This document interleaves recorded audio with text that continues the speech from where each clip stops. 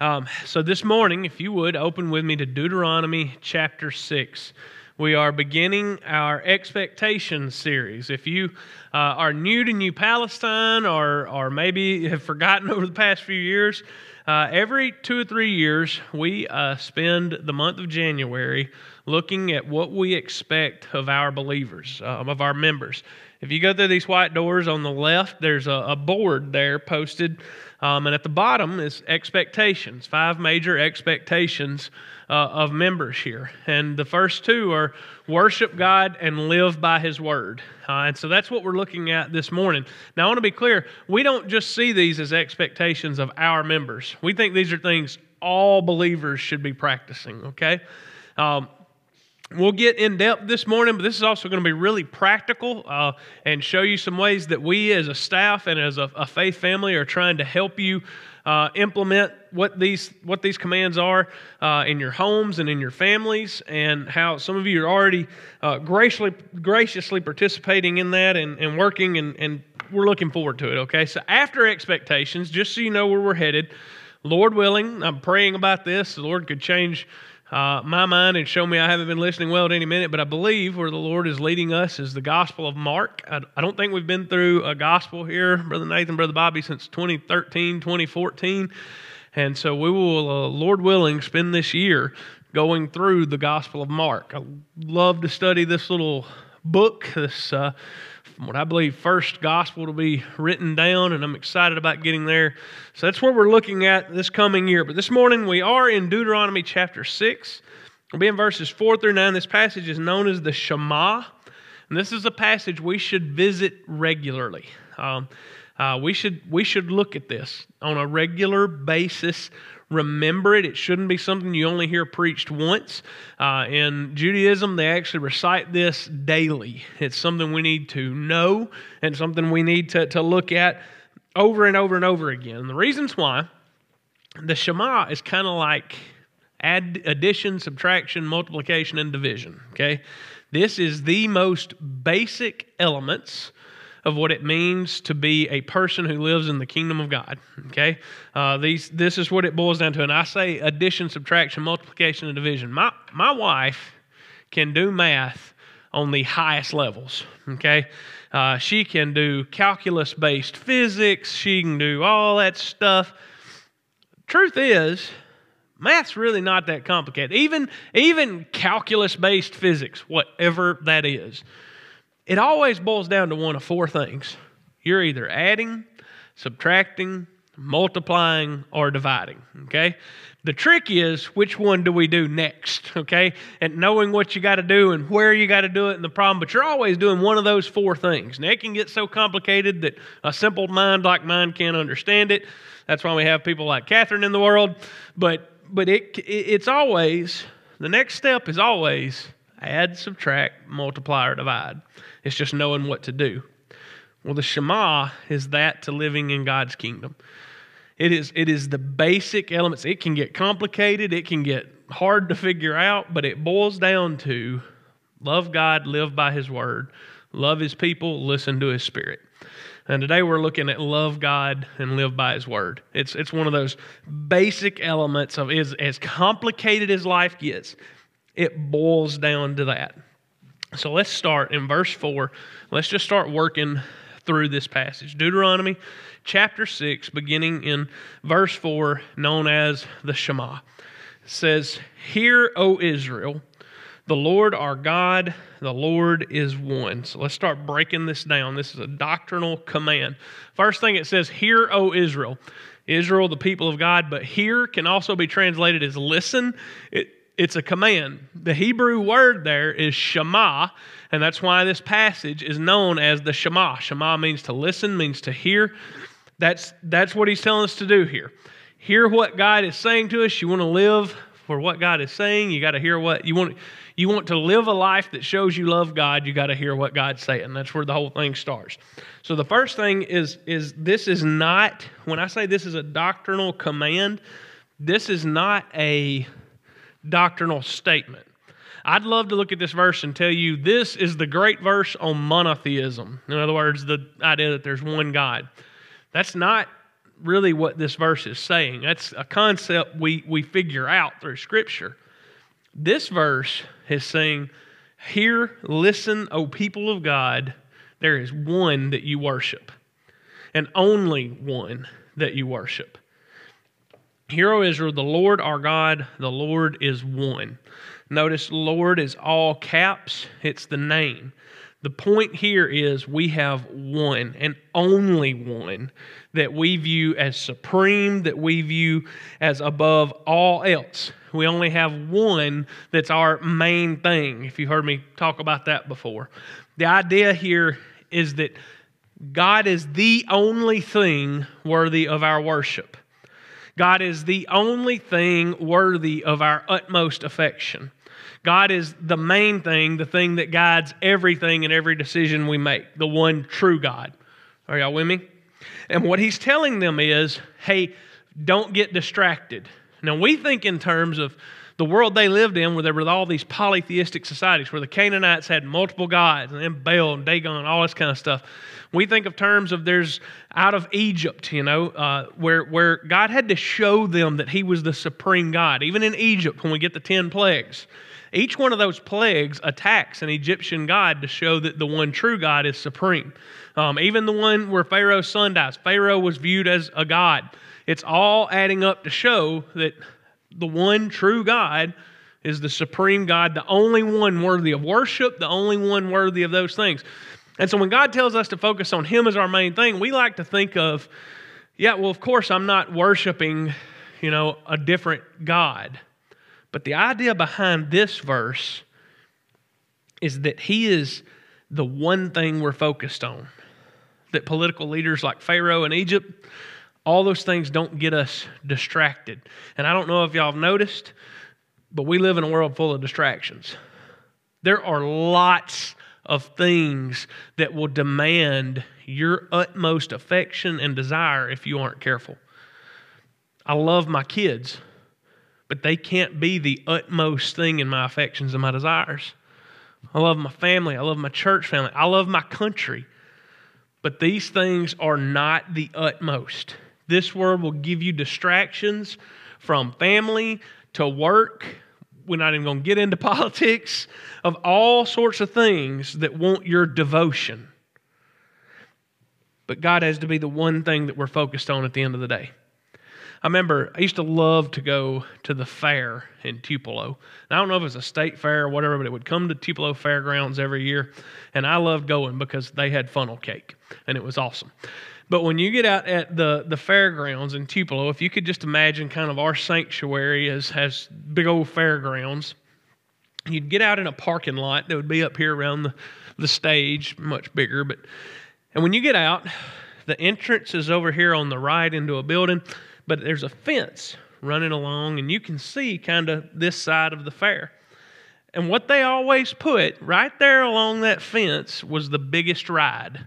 It's the one that you get out of the car and you see it and you go, Dad, I want to ride that, And so most dads were like my dad. You'd get to the ticket booth, or sometimes they'd do just pay for each thing, whatever. And he'd say, this is how much money you have, or this is how many tickets you have. And you'd go in, you see that ride, but then you go in this building. The first thing when you walk in is all the little crafts and stuff. Some of them are little water balloon yo-yos. Those would be there, and face painting and all that. And then after that, they got all the hot tubs for, why do we sell hot tubs at fairs? I've never understood that. But anyway, you go through the whole hot tub thing, and, maybe there's displays for different stuff. So you get out of the building, and then there's food, and that's good stuff. And if you're like me and you're planning on getting to that big ride later and you really want to throw up, you get the hot dog, the corn dog, and the funnel cake. But anyway, you'd get distracted with that. And then there's all the little games. And so you're walking through this, and you make the loop. There's a fence in the middle too. You make the loop, and then you start coming through all the little rides. And there's more games. And there's more food. And it's all cool. But if you forget, hey, the big ride is at the end of this thing, you'd run out of money. They put it there to make sure you walked through everything. And you spent money on everything you'd spend money on. But if you forgot where you were going, if you forgot what the real goal was at the end of the day, to get to the big spin you off your rocker thing that they put at the end, you'd run out of money and you'd run out of tickets. And you'd get distracted by all the little stuff that it was fine and it was fun, but it wasn't really what you wanted. Verse 4, Hear, O Israel, remember that God's the main thing. He's what you're here for. It's the thing that's reminding us not to get distracted by all of the little distractions that, while they may not be bad, they cannot be what steals our attention away from God in life. From country situations to family situations to financial crisis to pandemics, we have to remember that at the end of the day, what we worship and what our affections are on and what our goal is one. It is the Lord our God. Amen? So when we see this at the beginning, the first thing it says is know God and love God. Y'all see that? Going to verse 5. We can't let anything else influence us. We can't let something not be our main thing. Verse 5, you're going to recognize it. Verse 5, he says, You shall love the Lord your God with all your heart, and with all your soul, and with all your might. Now, you may be thinking, wait, doesn't it say with all your heart, soul, mind, and strength? We'll talk about that, but let's break this down. So it tells us to know that God is supreme and live like it there in verse 4. Verse 5 says you do that by loving God with all of yourself. Look how it says it. Love the Lord your God with all your heart. Let's talk about that. So, by the way, do you recognize that verse? Jesus was asked, what is the greatest commandment? And what did Jesus say? Love the Lord your God with all your heart, soul, mind, and strength. He's quoting the Shema. He's quoting this. This is the greatest commandment in the Old Testament, according to Jesus. Love God. How do we love Him? We love Him with all of ourselves. First, it says heart. Now, the Hebrew concept of heart here includes mind. Now, we get over into the New Testament era, and they kind of separated the will and the desire and the thought. They kind of separated those things. So Jesus names them both, all your heart, soul, mind, and strength. But mind is part of this word. It's the idea there. That's why it's kind of fleshed out over in the New Testament. So we love God with our heart. The idea there is we love Him with what we know. Sometimes we just got to remember what we know, you know. Sometimes I know what my kids just did, and I want to, but I also remember how sweet they can be. You know what I'm saying? And I know I love them. Sometimes we just got to remember what we know, but we got to remember what we desire. That's the idea here: is affections that are informed. We have good affections for the Father because we know what He's done for us. Is the idea. We have a heart and mind that want to worship Him, and then it goes on from heart to soul. That's the essence of your being, if you will. When it's translated into Greek, it's going to be psyche. We love Him with we are predisposed to act lovingly to God. That's hard, okay? Look, everything I'm saying should be stuff you've heard before, and you may be sitting here as a believer going, well, I know this. I'm giving you Sunday school answers, I get that, but these are some of the hardest Sunday school answers to apply to Tuesday afternoon there are. To be predisposed, for your psyche to love God is hard because y'all, we're broken. Well, it's not that it's hard to love God. It's not that God is hard to love. Let me say it right. It's not that God is hard to love, but it is hard for us to love God. Why? Sin broke the image of God in us. When you boil down the Ten Commandments, when you boil down the whole law, it's love God and love people. We sin when we don't love. Our ability to love was broken. And it's not that God's hard to love, it's that it's hard for us to love. And so when He says that we are predisposed to act lovingly to God, that's tough. And that's why He adds the next thing on there, that we're supposed to do that, and it's hard because we're broken, but He says, and with all your might. It's the idea that you will put effort into this. It takes effort. See, Sunday school answers, it's good when we know the answers. It drives me crazy when people say, don't give me Sunday school answers. Look, Sunday school answers are Sunday school answers because they're right. the question is, do we know how that Sunday school matters? That Sunday school answer matters on Tuesday morning when my kids just don't want to get up and get ready? Do we know how that matters when we're dealing with the person at Walmart that we just want to... Do we know how that matters in everyday life? When we have to make the business decision to act right or not, what does it look like? It takes effort to love God. It takes effort for Him to be the main thing. He says, love Him with all of who you are. I've told you this before. You'll hear me say this again. When I say it's saying to make God your main thing, I'm not telling you it's telling you to make God number one.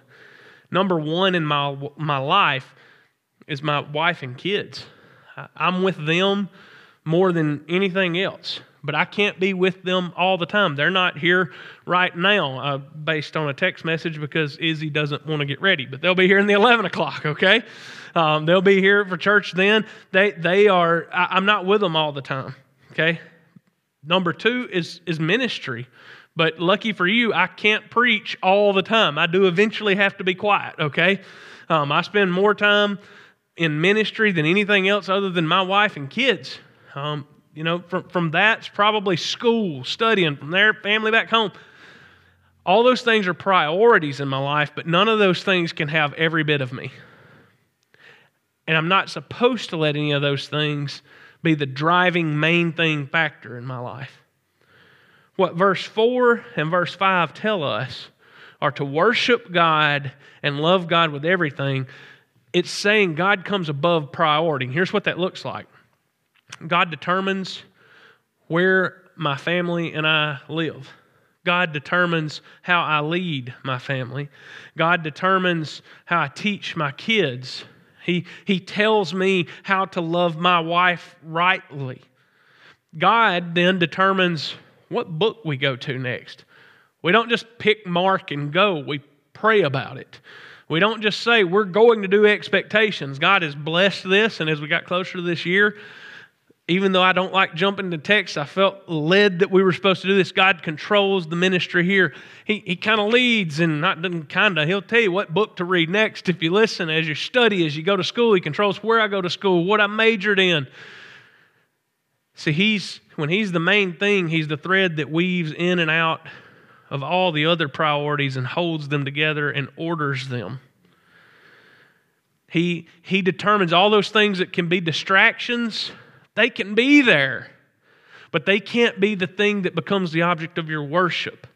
All those things that we love, family, faith family, ministry, whatever, they can be there, but they can't be the thing that orders everything else. This is so important that we love God with everything, and then He becomes our main thing. But to love God, we got to know God. That's verse 4 and 5 together. If you know Him and you trust Him, then you can start to love Him. Do you know that I was, I think, 34 before I found out I liked Brussels sprouts? Now, I get it. You may look at me and say, there is no way that man likes Brussels sprouts. But I do. I love them, okay? But the reason I was so old before I found out I liked Brussels sprouts was because I'd always been told you boil them into this green mushy soup, and I was like, there's no way I'm eating it. I'd never tried them. But then somebody told me to roast them, a little bit of bacon on them, a little bit of honey, and maybe some salt and black pepper. And that might have been Paul Halyek or Josh Brady that told me to try them that way, but they told me to roast them. And so roast these things with that honey, and I know I basically just turned them into butterscotch candy, but still, I tried Brussels sprouts that way, and y'all, they're incredible, all right? It taught me how to cook them, but I'd never tried them for myself. The only way I found out that I liked Brussels sprouts was to try them for myself.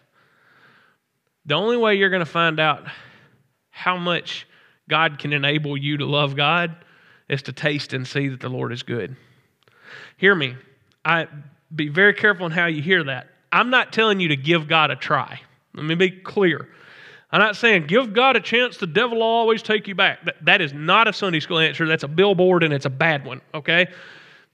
You don't need to give God a chance. You need God to give you a chance, okay? What I am saying is that when we start to follow Him and we start to know Him, the more we experience Him, the more He enables us to love Him. And we'll fail, but those are the moments He picks us up and we see even deeper that the Lord has enabled us to love Him. Are you with me? There will be moments where we fail to make Him the main thing. But even in those moments, as we trust Him to pick us up, He enables us to love and obey Him and follow Him. And we taste and see how good He is, and we can follow Him with all our heart, soul, mind, and strength. You with me? Let's keep going.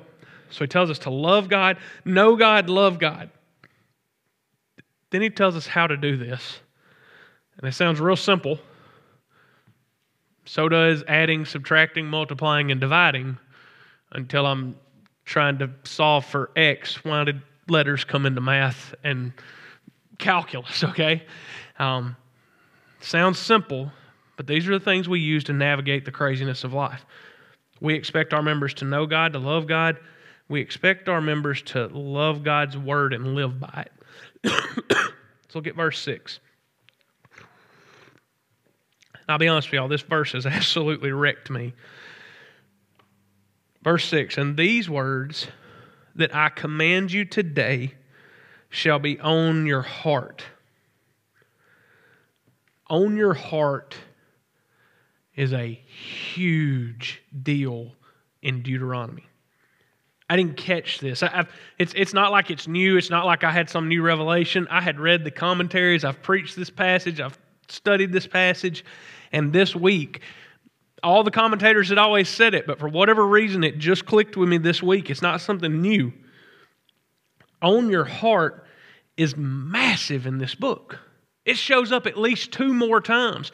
In Deuteronomy 30, we have this picture of God saying, I will circumcise the heart, and my word will be on your heart. It shows up throughout the book that the word would be on the heart. How do you put God's word on your heart? Everything He's going to say through the rest of this passage, and we'll look at it, is really practical things you can do. But verse 6, He says, my word will be on your heart. How do you do that? You don't. You can't. Notice verse 6 again. It says nothing about you will put my word on your heart. Look at it. It says, and these words that I command you today shall be on your heart. God's word being on your heart is done solely by an act of God's grace. God does this for those who trust Him. In Deuteronomy, it goes on. Like I said, it talks about the circumcision of the heart. And then in Ezekiel, we'll see God talking about taking hearts of stone and giving you a heart of flesh. That's something you can't do for yourself. That's what the image is supposed to convey. God will do something for His people they cannot do for themselves. The rest of this passage, practical stuff you can use. But this part is the part where they hear this and they go, how?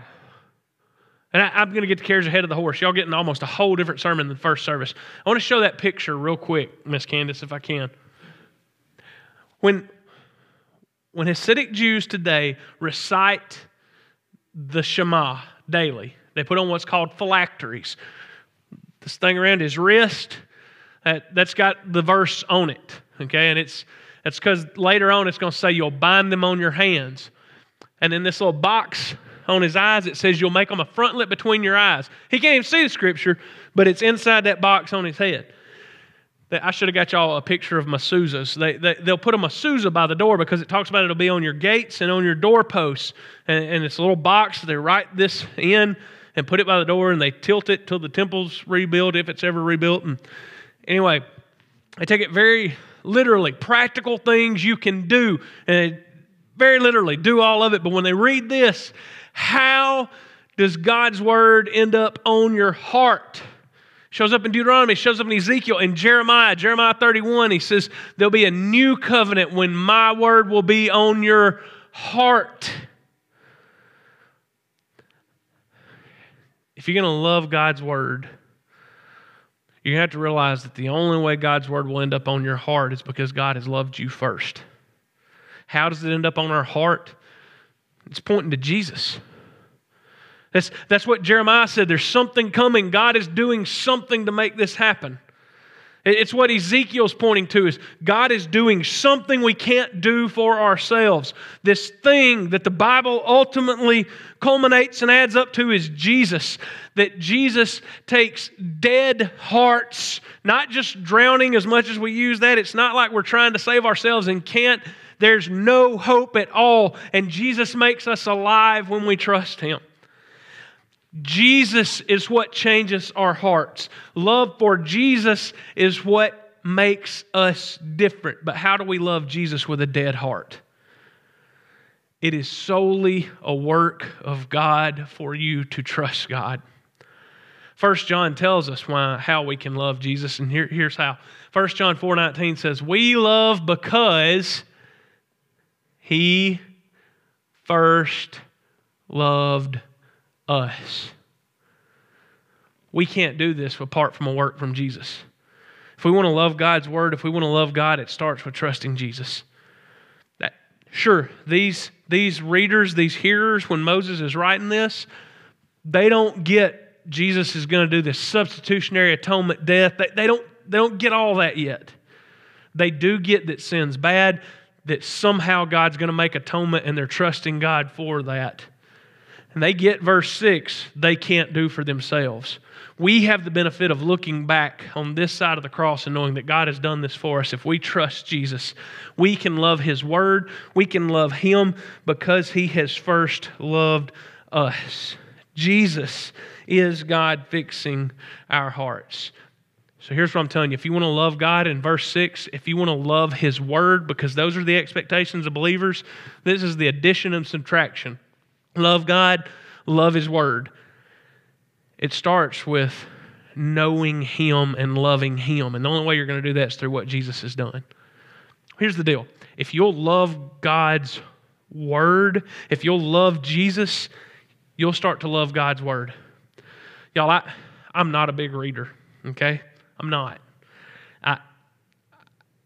I'd rather listen to a book, and I listen to a lot of books, but any day. But there's something different about this book. Please don't hear me saying, "Oh, I am just a student of the Word." I told them in the first, I'm already 2 days behind on my year-long Bible reading plan, okay? I'm 3 days behind. It's the third, all right? I'm not saying I can't wait for my quiet time every day, okay? But what I am saying, I love this book because it's different. This is God's Word without any mix of error, and it is a way to know Him in a moment where I commune with Him. I hear His Spirit. He speaks to me. His Word is loved not because it's some great work of literature, but because it's His Word. And it's something I love it because He is who He is. We love this because He first loved us. Have y'all seen this show, The Masked Singer? Now, and some of you are, I won't ruin it for you. I am not a contest fan, okay? I hate those shows. I am not an American Idol fan. I do not like Dancing with the Stars. I call Dancing with the Stars Wiggling with the Has-Beens. It's not my thing, okay? If you hadn't seen Masked Singer, the whole premise is celebrities or somebody you've probably heard of wear a mask and they sing and they compete for a season, and you're trying to figure out who's behind the mask, okay? I don't like the show at all, I'll be honest with you. Yet I cannot wait for the next episode to come out. And I'll tell you why. It has nothing to do actually with the show. It's the fact that Lottie loves that show. Lottie will cheer for the people on the screen. She will pick her favorite. This past one was like these snow owls. And if you watch it, I'm not going to tell you who was in the mask, but she loves this show. I can't wait for the end. She'll get on the floor, and when they take the mask off one of them, she'll scream, "Take it off." She wants to know who's behind it. I love watching Lottie watch that show. I only like that show because of Lottie. I only love this because it's God's. We can love something because of something else. You can love God's Word simply because you love God, not because it's the most interesting read you've ever read. There will be days when you read Leviticus and you go, why did that animal die? Bury the dung where? What? But at the end of the day, this book's going to point you to know God. His character is revealed in all of it. Even in those weird laws about burying dung. You think, why is that in there? Look, if God doesn't give them that, they die of pestilence in the wilderness. So they get this weird law that we go, that is so odd. But what it shows us is God is a God who provides for even the weirdest, craziest, and sometimes most mundane aspects of our life. If He's the main thing, He's in and out of every aspect. And therefore we can love God's Word because it's God's. Y'all with me? So we love God, we love His Word, and we live by it. We live by God's Word. But the only way we're going to do that is to know God's Word. If you want to live by it, you need to know it. Look at the end of the passage, going on from verse 6 and verse 7. You shall teach them, this is His words, you shall teach them diligently to your children. There is no mistake with Him putting the word diligently in there. Y'all, don't give up teaching your family God's Word. I know it's hard. And I know there are days, especially when you got little ones, you read it and you think, they didn't hear any of that. We're sitting the other night having our little Christmas devotional, and I'm like really liking it, and Izzy's like, I love donuts. I'm like, what? And Izzy and Lottie's talking about some drawing, and I think, they didn't hear a word of that. And then Lottie, she goes and gets in the bathtub, and all of a sudden she's singing about Noah's Ark, and she's telling the story of Noah's Ark, and God saves us. And I'm going, okay, she's listening. I don't get how, but she's listening, all right? And you have